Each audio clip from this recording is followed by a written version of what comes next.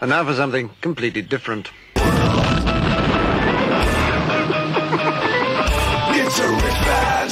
Forget everything you've been told by others before. Get ready for the real deal, the full story. Real talk about money, markets, life. Now, it's The Real Investment Show with Lance Roberts, presented by RIA Advisors. And good morning and welcome to the show. Of course, it is Hump Day. That means we're already halfway through the week, believe it or not. Get through today, and we're back on the backhill slide of this whole week. So first week of May getting wrapped up here. Of course, yesterday, the 4th, we celebrated May the 4th be with you with Star Wars. Today, Sinko de Mayo, which really is kind of a made-up holiday, by the way. I mean, it's not Mexican independence. It's, it's not really that. It was the Battle of Pueblo. But they had so many. They had so many. And it's more around, it wasn't their defeat over the French, right? Yeah. So it's a good day that we all go out and we celebrate, right? Drink margaritas and eat Mexican food. So we just need a good holiday before Memorial Day, right? It's National Tex-Mex Day. It is National Tex-Mex Day, yeah. Absolutely. And if you go online to Chipotle, if you're one of the lucky 250,000 people, you can get a coupon for a free burrito today. Really? Yes. Just go to chipotle.com, right? There you go. Little tidbit you find out on this morning's show. Public service announcement. We have more of those coming your way, too. So a couple of things happened yesterday. Yesterday morning here on the show, we were talking about, our money flow signal was very close to triggering positive.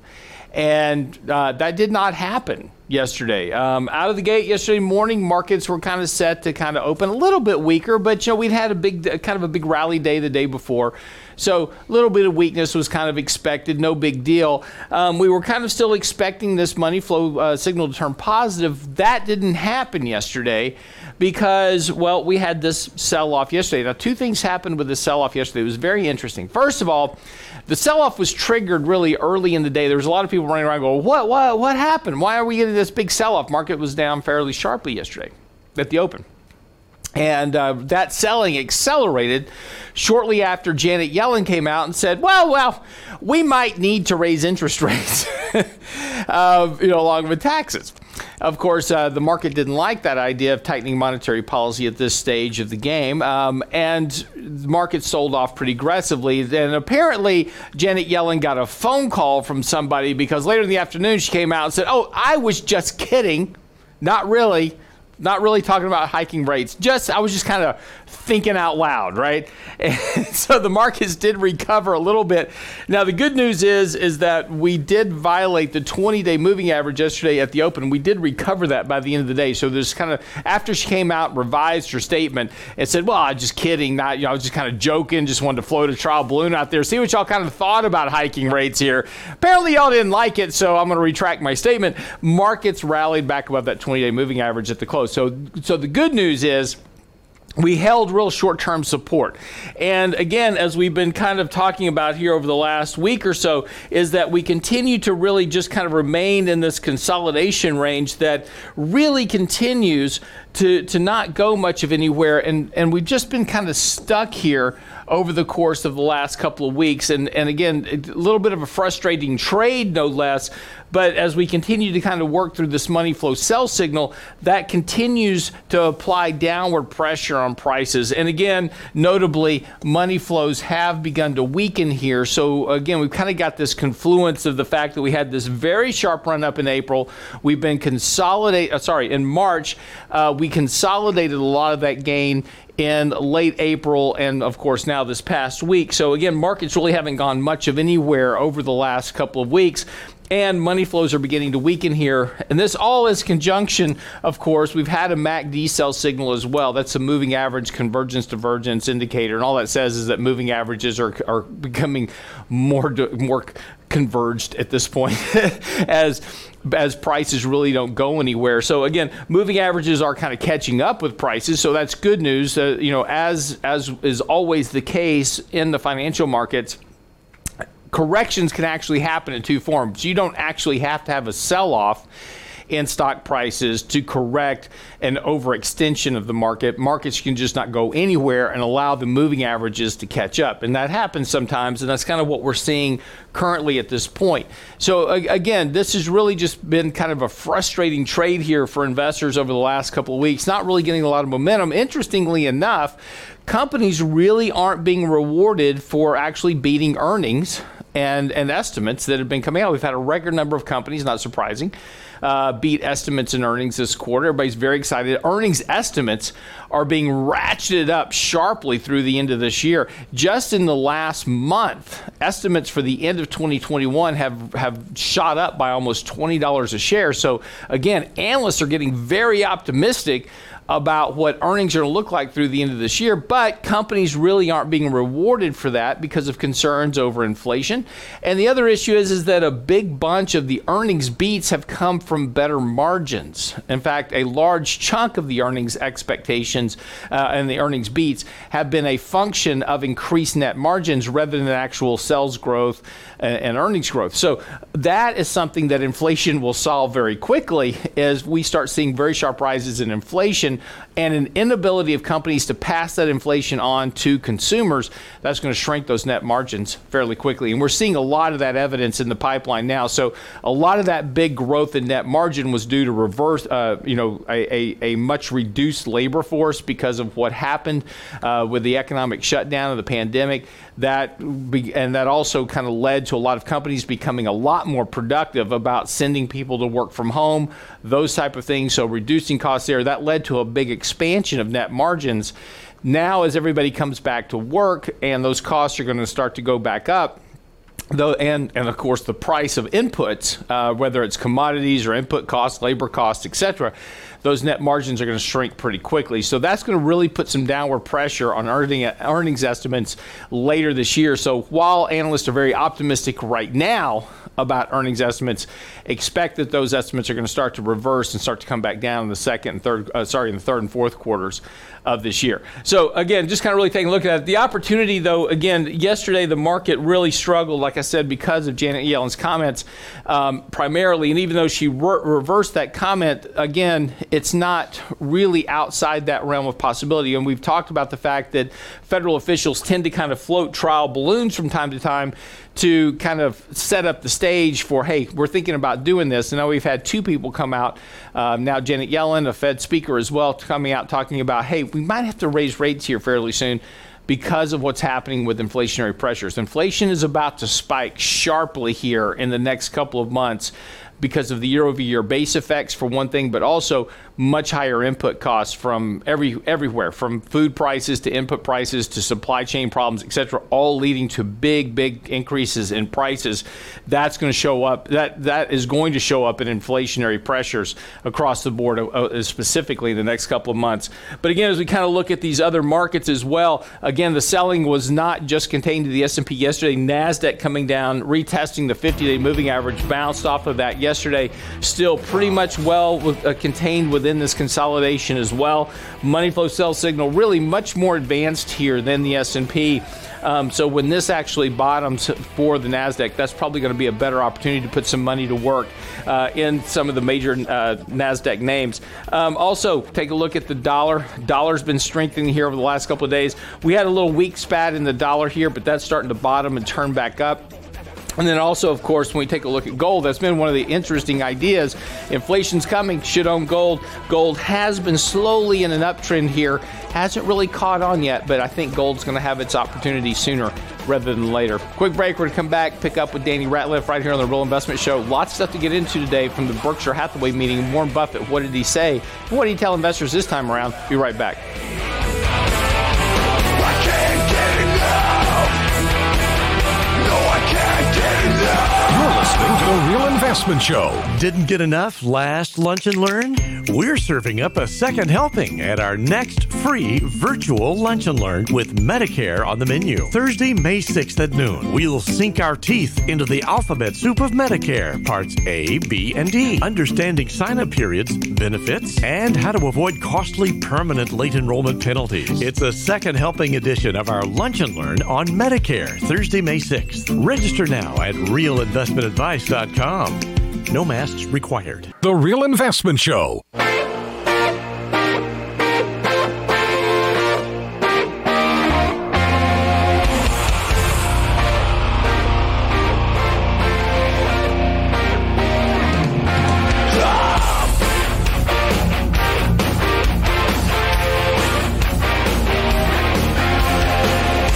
Welcome back to the show this morning. I'm your host, Lance Roberts. Danny Ratliff joining you this morning. Danny, how are you, sir? Doing great. How are you, Lance? Well, it's Wednesday. It is Wednesday. We're getting through the week. So where do you start feeling better about the week? Like, is it Wednesday at noon, or is it when you wake up Wednesday morning? Like, all right, we're happy? No, I think it's Wednesday after the show is over, because I know I just got one more left for the week. Oh, yeah. That is true. I guess in that case, I'm just getting started. It's my Monday then. It's your Monday because, of course, you and Richard handle, do your show on Friday. So, yeah, fun stuff. Exactly. So, very interesting. President Biden talking about here just recently. He's set a new target now for vaccinations. He wants 70% of Americans to be vaccinated by July the 4th, right? So we can celebrate Independence Day. And it's a very interesting story because there's a very interesting chart out this morning. Surveys of people that have gotten their vaccination. The survey people say, have you gotten vaccinated yet? Are you thinking about getting vaccinated? Are you going to do it? The number of people that have gotten vaccinated obviously have risen as of late, right? We've had a big chunk of people that go out and have gone out and gotten vaccinated. About 40% of the population-ish, give or take, have gotten their vaccination, either one or two shots. The number of people saying yes, they're going to get vaccinated has fallen sharply at this point, and primarily in the ages of 25 to 45, right around that kind of that Gen Z millennial bracket, right? The number of people saying they're going to get vaccinated has fallen off sharply. The number of people saying no, they won't get vaccinated hasn't changed. It hasn't changed in months. That number of people, I said no back then, I'm telling you no now. So that hasn't changed at all. And it's an interesting dichotomy now, because as people are starting to go back to work, companies are mulling over the idea of, requiring vaccinations. And this is something that even, we've talked about here with our business. Under a new executive order, this was issued out on April the 6th. Under a new executive order issued by Governor Greg Abbott of Texas, government agencies, private businesses, and institutions that receive state funding cannot require people to show proof they've been vaccinated to go back to work. This is also leading to new lawsuits that are potentially being filed. There was and this is kind of a preview of potential challenges, for businesses that are having to make this decision. There's a lawsuit being filed. The gentleman's name is Isaac Lagerta. Apologies if I mispronounced that. He works as a corrections officer in Las Cruces, New Mexico. He was fired from his job for not getting vaccinated. The institution had deemed it necessary to require the institution. He has now filed the lawsuit. The lawsuit has three interesting premises, though. And that's why I'm bringing it up, because this is going to be a potential issue going forward. The lawsuit raises statutory and constitutional issues regarding companies, private companies in particular, and even state companies, requiring employees to get vaccinated. The first is that it's an unapproved product. The claim is, of course, that the vaccine mandate communicated to him directly violates 21 U.S.C. code, which governs the emergency authorization of unapproved medical products. And unapproved products includes those that are authorized for emergency use but not yet approved through a standard approval process, which requires, a good bit of testing to understand what the side effects are, what the long-term effects are, those type of things. If you kind of watch any of the drug commercials on television, right? It's like, here, take this drug for your depression, and the side effect is everything that would make you even more depressed probably from that. But hey, you may be one of the lucky ones that aren't depressed if you take this drug. We didn't go through that, right? So we just issued this drug out very quickly with no testing of what the long-term side effects or potential issues are going to be. So requiring people to take something like this violates potentially that code. The other is a retaliatory discharge. Basically, he was fired for not complying with what the corporation said, or his employer said at this point. So again, that falls under the retaliatory. But he also filed a very interesting part of this, which is called due process rights. Because he was fired for not complying with the demand by the company to go get vaccinated, he was not afforded his due process under the law. So this is going to be this is one of the initial cases that's coming up that's going to challenge this whole idea of whether or not companies can actually require you to go get vaccinated. And of course, the other question comes up is, if you're already vaccinated, why do you care? But this is going to be one of those, I think, one of the issues that are going to come up, particularly as we try to reopen the economy and as everybody tries to go back to work. There is a large chunk of the population that has either said, no, I'm not going to get it, or I'm not really thinking about getting it. So there's a large chunk of that population. So it's going to be interesting coming up, as I said, just from a legal and statutory standpoint, and how this case gets resolved. I think is going to set precedent for how companies approach the issue of vaccination and return to work policies. Yeah, it's interesting to see that there is a big difference. There's a very large dynamic between people who are vaccinated and not vaccinated. Just we talk to people daily, they want to visit or they don't. A lot of the people, it seems to be, that are vaccinated are a little bit more cautious than those that are not. Right.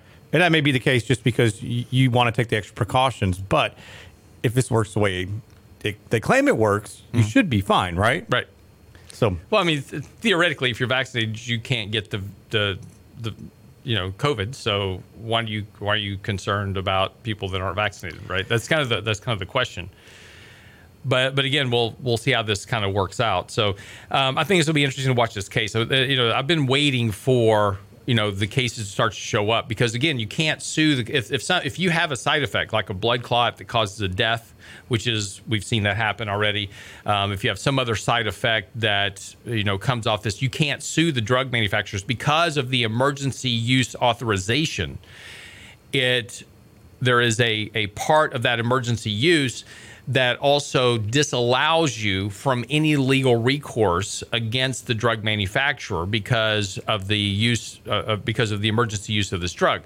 There are some cases, though, that are potentially kind of cropping up now in Europe against the drug manufacturers. And so this will be something to kind of watch as well, to see if they can get around this idea of emergency use authorization and the inability to sue drug manufacturers. So this is, over the next year or so, we're going to see some very interesting cases to kind of watch and just kind of pay attention to. But I think that's in general. I don't think you can actually go after these drug companies. I think they're actually under a veil on any of these vaccines. They are. Absolutely. Yeah. You can't, again, if you take the vaccine, have a very serious reaction and pass away from it, your family cannot sue the drug company for compensation. Which is why they have the vaccine injury compensation programs, right? So on and so forth. People signing non-disclosures. Exactly. Yeah. Exactly. See, you got it. You got it. So, all right. I did a little homework. Exactly. So let's switch gears here a little bit.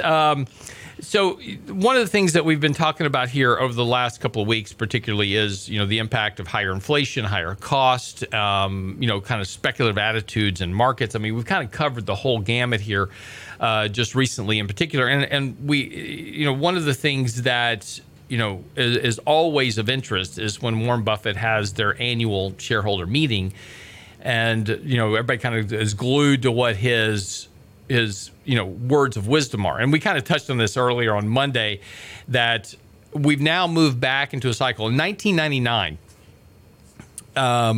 Warren Buffett was talking about technology companies and .com companies in particular. And he's like, hey, we don't invest in those companies. We don't look at them. We don't invest in them. If they don't have earnings and they don't have a real viable product, et cetera, then we don't buy them, because we operate under this premise that we're making long-term investments into companies that can grow earnings and grow wealth and those type of things. And of course, the media and a lot of young investors at that time, and those young investors now are old investors, but at that time they were very young investors in 1999, and they were like, oh, Warren Buffett is like driving Dad's old Pontiac. Right? He just doesn't get it. He doesn't understand the value of the internet, and he doesn't understand what this means for the future. Of course, in just a couple of quick short years, Warren Buffett was proved very correct, as Buffett vastly, and again, back in 1998, 1999, Warren Buffett was underperforming the S&P 500 because of the .com stocks, because of technology, et cetera. In 2001 and 2 and 3 and 4, Berkshire Hathaway massively outperformed the technology index because of the collapse in all those companies that had no earnings and no value. So here we are again, fast forward. Warren Buffett's giving out his presentation, and people are once again saying, well, Warren Buffett's been underperforming the S&P for the last couple of years. He just doesn't really get it. He's kind of too old now, right? He doesn't get what's going on. He doesn't understand Bitcoin. Of course, Charlie Munger made a couple of comments about Bitcoin, and that just sent the millennial generation off the cliff at that point.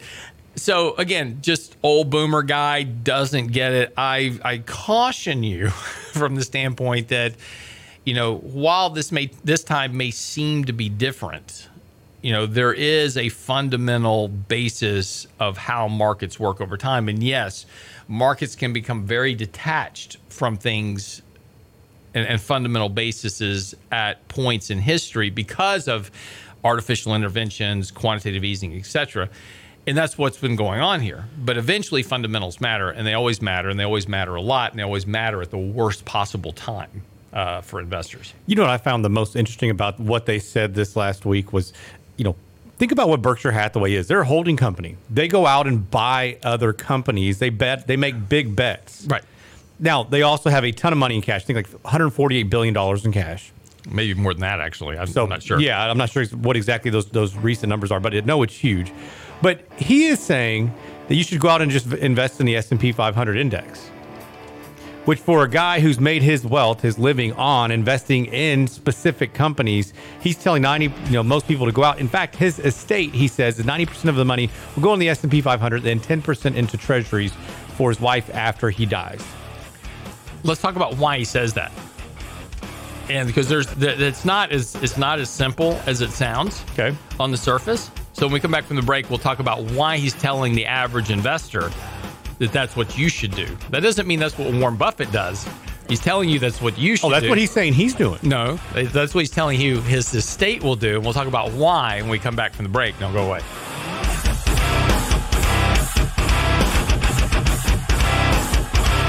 People say, hey, yeah.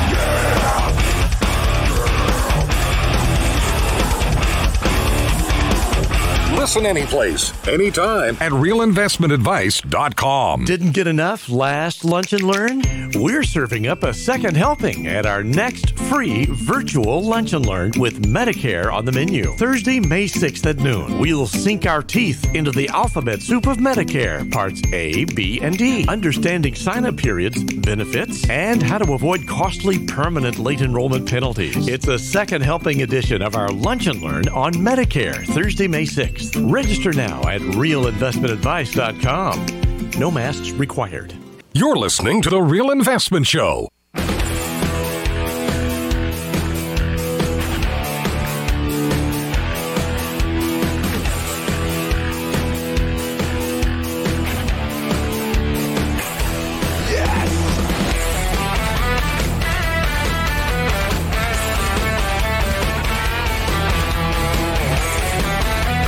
Welcome back to the show this morning. I'm Real Stance Roberts. 6:33 as we kind of get this show underway. So just for the break, talking a little bit about Warren Buffett and, at their recent meeting. And he's talking about how young investors should invest and saying just buy the S&P index. Now, why did he tell people that? So a couple of things that people always confuse. I always get this email.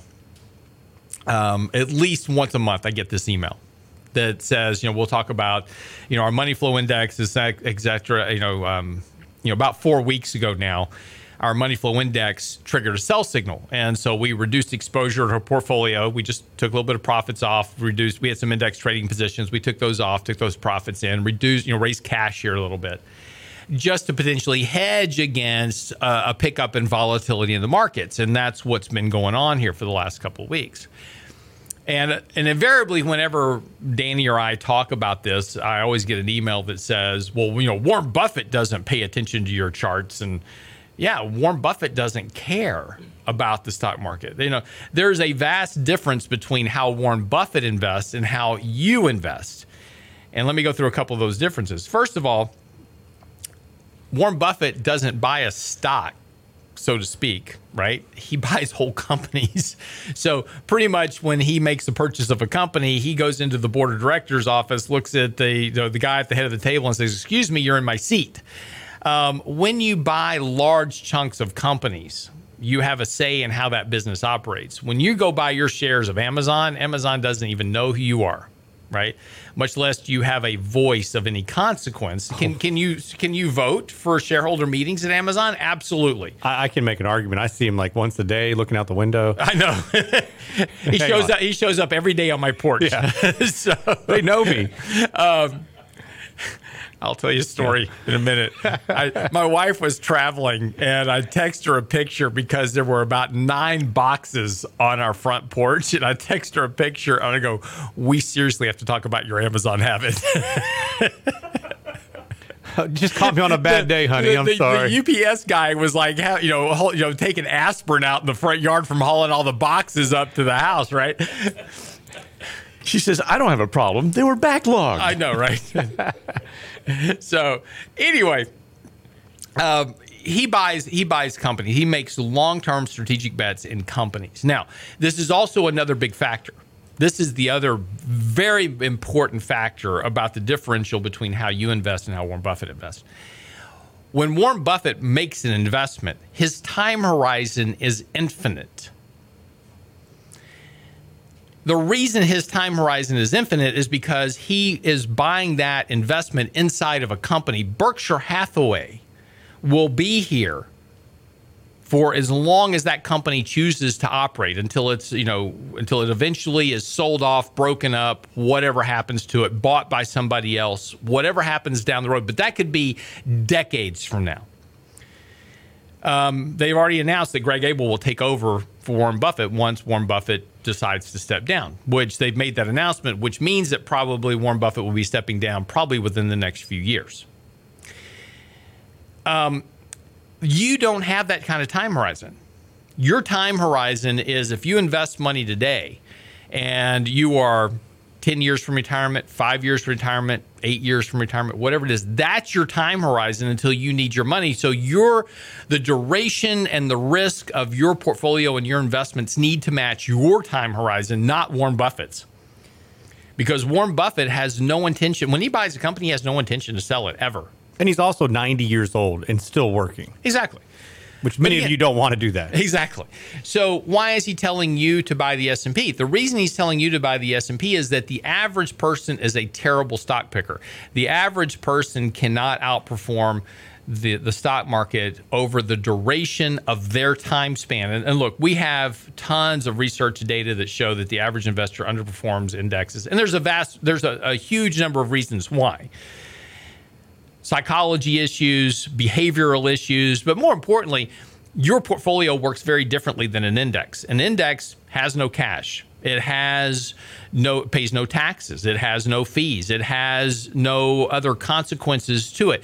If a company goes bankrupt in an index, as an example, let's talk about the Dow Jones as just a quick, 30 companies, price weighted within the index. GM went bankrupt back in 2008.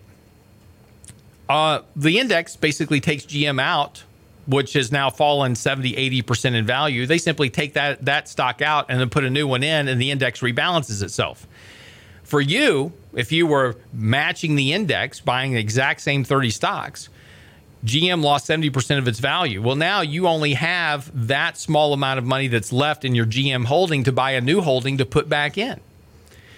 So the differential, what we call the substitution replacement issue, is a massive difference between what happens with your portfolio versus what happens with an index. Losing money in your portfolio has real consequences. An index does not. But for the average person, the reason he says, hey, buy the S&P index, is that you will, over time, perform with the index, and provided that you don't happen to get caught in a period where you have a 20-year period of no returns, which has happened multiple times throughout history. So as long as you're investing at the right time in the index, you're going to do okay. If you invest in the wrong time in the index, you're not going to do well. You'll make near zero rates of return, as we will probably experience over the next decade or so, but you will perform in line with the index, right? So that's what he's saying. Basically, Warren Buffett is saying you can't outperform the index just by the index. right? That he's not making a bet that's going to be a wise investment for you, and he's not making the assumption that you're going to outperform that index. He's saying that basically you're not going to be able to do better than the index. You might as well just buy the index and just hold on to it, because that's the best that you're probably going to be able to do. The consequences are probably worse. Yeah, you made a couple good points there. One of the things, when he's buying these companies, he's also getting favorable, action on it, in the sense that he may say, hey, you're going to pay me X amount for interest or for a dividend or whatever it may be. He may go buy bonds. He does so many different things that we can't do. We don't have access to that type of capital, nor can you walk in and say, hey, by the way, you're in my seat.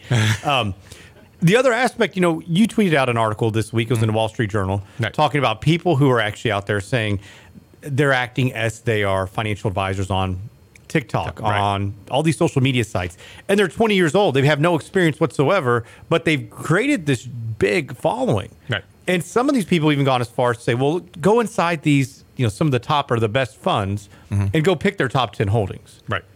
Which that can get you in trouble as well for the same reason you just mentioned. Right. Because if something falls out and you're still in, and the problem is when you're looking at what those top holdings are, you're looking at a snapshot from the past, right? Not what's actually going on now or in the future, right? And that can be a big problem as markets are changing very quickly. Well, and that's a very important statement, right? But then the consequence of people now, again, this younger generation, right? They like everything in very condensed forms, and this is why they like TikTok, right? I can get all the information I need in a minute or less, right? I watch a video, some guy tells me that I need to go and buy this stock or that stock. Sounds great. And look, it's all working right now. It doesn't really matter what you buy, it's going up. We will get into a phase where none of that works. Now, when's that going to occur? Who knows? It'll occur when we start tightening interest rates. It'll occur when we start having less liquidity in the market from Treasury cash balances, which, by the way, is coming.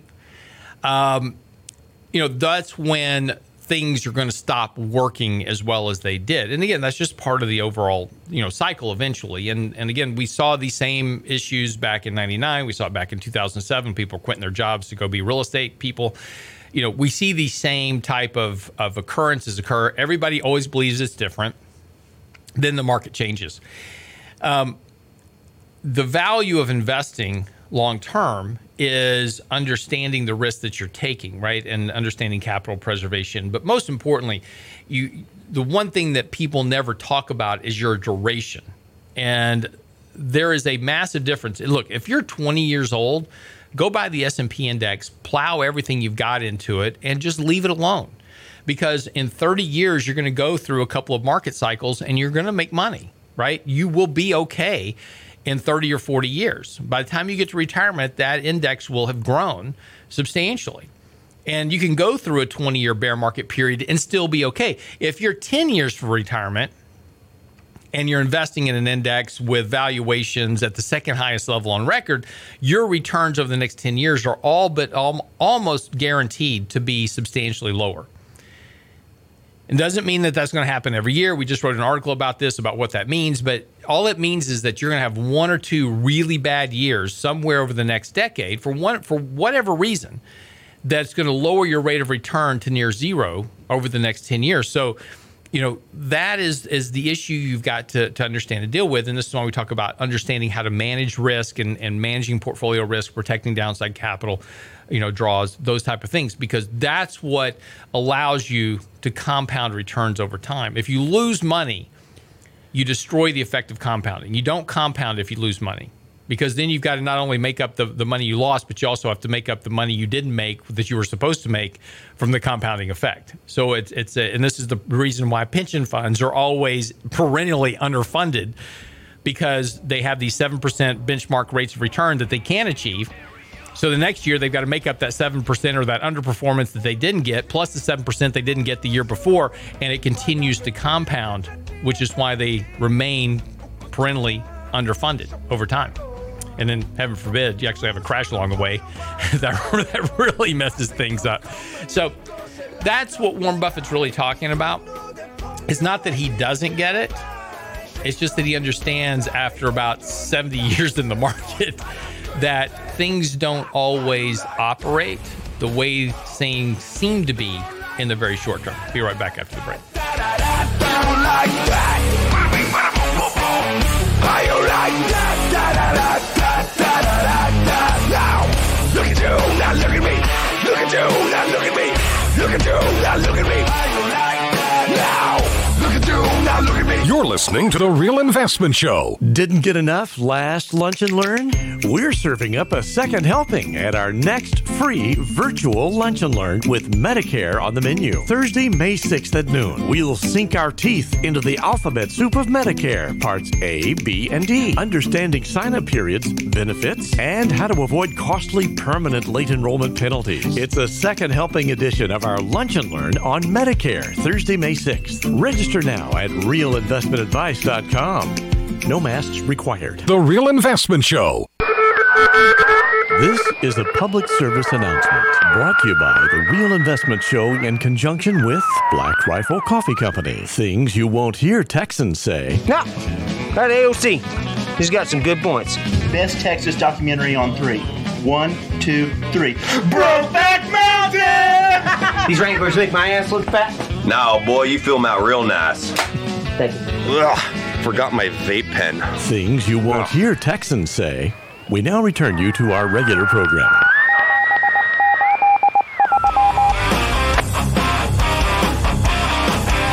And welcome back to the Wednesday edition of the Real Investment Show. Danny Ratliff joining us this morning. Morning, sir. Morning. I got nothing. Not after that. You got nothing? So inflation, right? Oh, by the way, we have is it a Lunch and Learn? We do have a Lunch and Learn tomorrow on Medicare. So all the things that you need to know we'll be discussing tomorrow at 12 o'clock Central Standard Time. Love for you guys to go sign up. Go to realinvestmentadvice.com. Lots of big mistakes are made when filing for Medicare. There are 3 different enrollment periods. There is a permanent penalty if you do not enroll at the proper time. So we're going to help you navigate that, understand it. Hopefully you walk out of there or out of your web room feeling much more confident and better about what you need to do and how you need to do it. So Medicare is a big part of the overall financial plan because we can't incur those permanent penalties. We can make mistakes that can impact us for long periods of time. And so we want to make sure that you don't do that. So go sign up, realinvestmentadvice.com.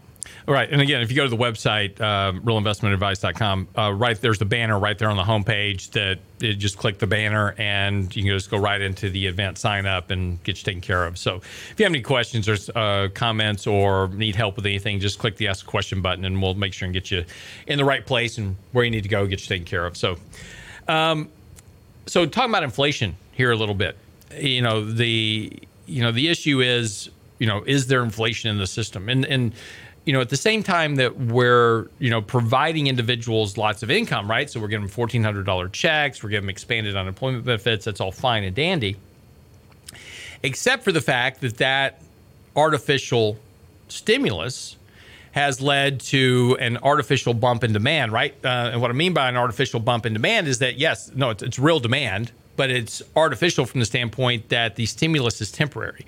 So once the money's spent, that demand goes away unless you provide more stimulus. This is why there's been 3 rounds of checks, right? We did a $1,400 check, a $900 check, and then back to a $600 check, and then a $1,400 check. So we've given these successive rounds of stimulus to try to inflate artificial demand. And if you take a look at personal incomes, there's a huge spike in personal incomes. Well, the only reason there's a huge spike in personal incomes is because real incomes, the actual income people make from working, is not rising. So if my baseline effect of my income is unchanged and then I slap $1,400 on top of it, all of a sudden my incomes jump sharply. If incomes were actually rising, the jump from the stimulus would not be nearly as large, right?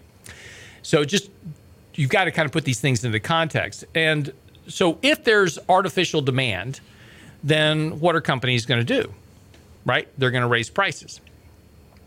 And we're seeing that already in really 2 forms. One, we are seeing prices go up. Guess what? If you're going to go travel for Memorial Day coming up, the average gallon of gasoline price is now $2.90, according to a read this morning. So nearly $3 a gallon, depending on where you live, right? I mean, some states are higher, some states are lower. Going to California, it's like, $400 and your left arm, something like that for a gallon of gas. In Texas, it's much, much, much slower. But the point here is that the gas is getting more expensive. It's not because there's a shortage of gasoline. It's because now there was no demand for gasoline because people are all working at home. Now they're going back to work, so there's demand. And guess what? When there's demand, prices go up. Doesn't mean the cost of gasoline is more expensive. It is because the oil prices have gone up. But demand, supply leads to rising prices. The other way to do that is to give you what's called shrinkflation. What is shrinkflation? It is shrinkflation. It is what George Costanza said when he jumped into the ice cold pool. It's shrinkage, Jerry. It's shrinkage. No, shrinkflation. Shrinkflation is that, for example, Procter & Gamble just recently issued out that basically if you go buy paper towels, if you bought paper towels, say 6 months ago, and go buy paper towels today, what you're going to probably find is you'll pay the same price for the paper towels, but you're going to get about 20 sheets less. Danny was talking about his potato chip habit, that he's getting a lot less potato chips in his bag of potato chips because of this. But it's not just Procter & Gamble. It's not just potato chip companies. We're seeing Fastenal as an example. These are comments from companies, right? Fastenal. We're experiencing significant material cost inflation, particularly for steel, fuel, and transportation costs. General Mills. Looking ahead, we're experiencing higher inflationary environment. Our first line of defense will continue to be our strong holistic margin management cost savings program. Now, listen to that very carefully. Our first line of defense is a strong holistic margin management cost savings program. What does that mean? That means I manage my internal cost and I'm passing on the external cost. And how do I manage my internal cost? Automation, wage suppression, employment suppression, those type of things, right? I got to manage that internal cost. What's the biggest cost for any business? Employment, right? That's a big issue. Conagra Foods, we're seeing input cost inflation rising sharply. Lowe's, where the pandemic-related effects, our supply chains are the primary drivers of our cost increases. PPG, utility company. We're experiencing a significant acceleration of raw material and logistics costs.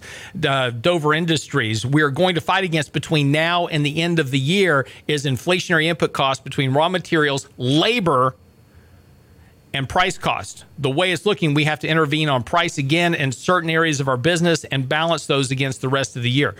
Again, this is the list of companies that have all announced inflationary pressures is immense, and it goes across all industries of the financial markets. And this all results back into two things. One, they're always going to protect their bottom line. They've got to protect their profits, which rising inflationary costs only come in two forms. They either get passed on to consumers directly in terms of higher prices, or they get managed internally through cost suppression, automation, productivity increases, and lower employment. That's how it gets managed one way or the other. But it's all going to be about protecting profit margins in the end. So if inflationary costs are getting passed through, that stimulus has less base effect within the economy. In other words, you get less out of each dollar spent within the economy. And then once the stimulus goes away, wages haven't risen, which means now you've got higher prices on stagnant wages, which means discretionary incomes for individuals and households falls, which lowers economic demand later this year.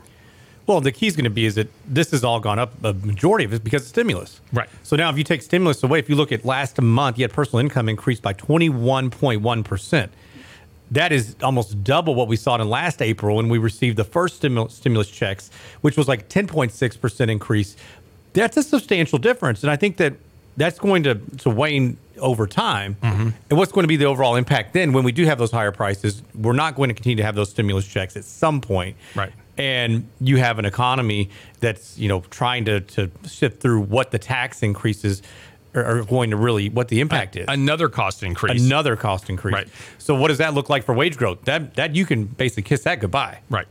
Well, then this is the problem is that, look, tax rates are confiscatory, right? And you lay that on top of inflationary input cost, right? None of that bodes well for corporate earnings and corporate profits through the end of this year and into next year. So a lot of the expectations for massive surges in economic growth, massive surges in earnings growth is likely, there's a very, very real possibility that's going to be much discounted by the end of the year. And then the problem with inflationary pressures is that is going to start to box in the Fed and the Treasury into exactly how much they can do and how much ability they have to support markets going forward.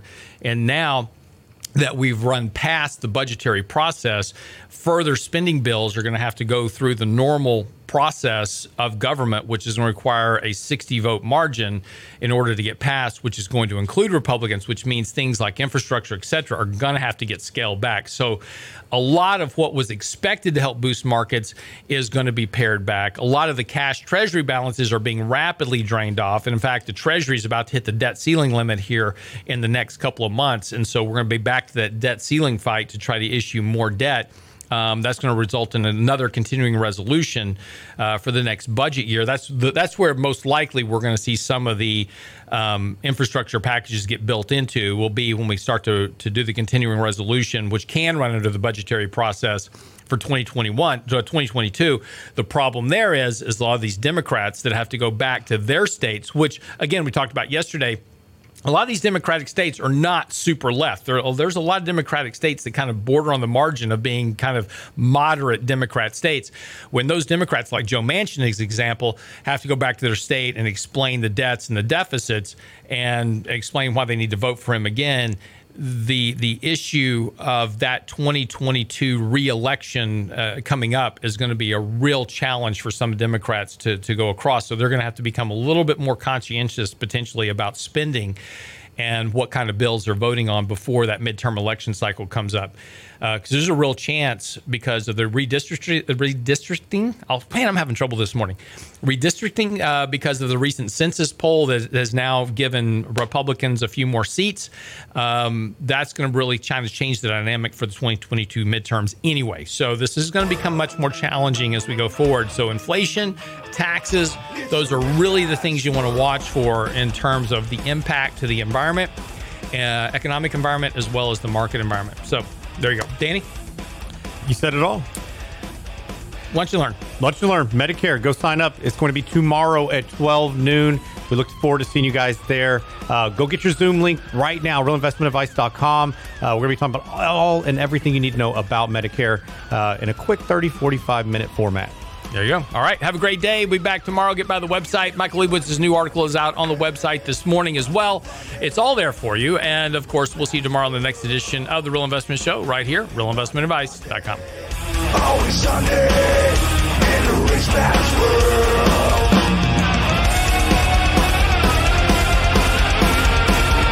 All the things I could do.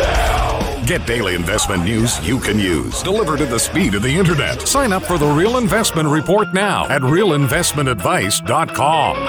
It's a rich man's world.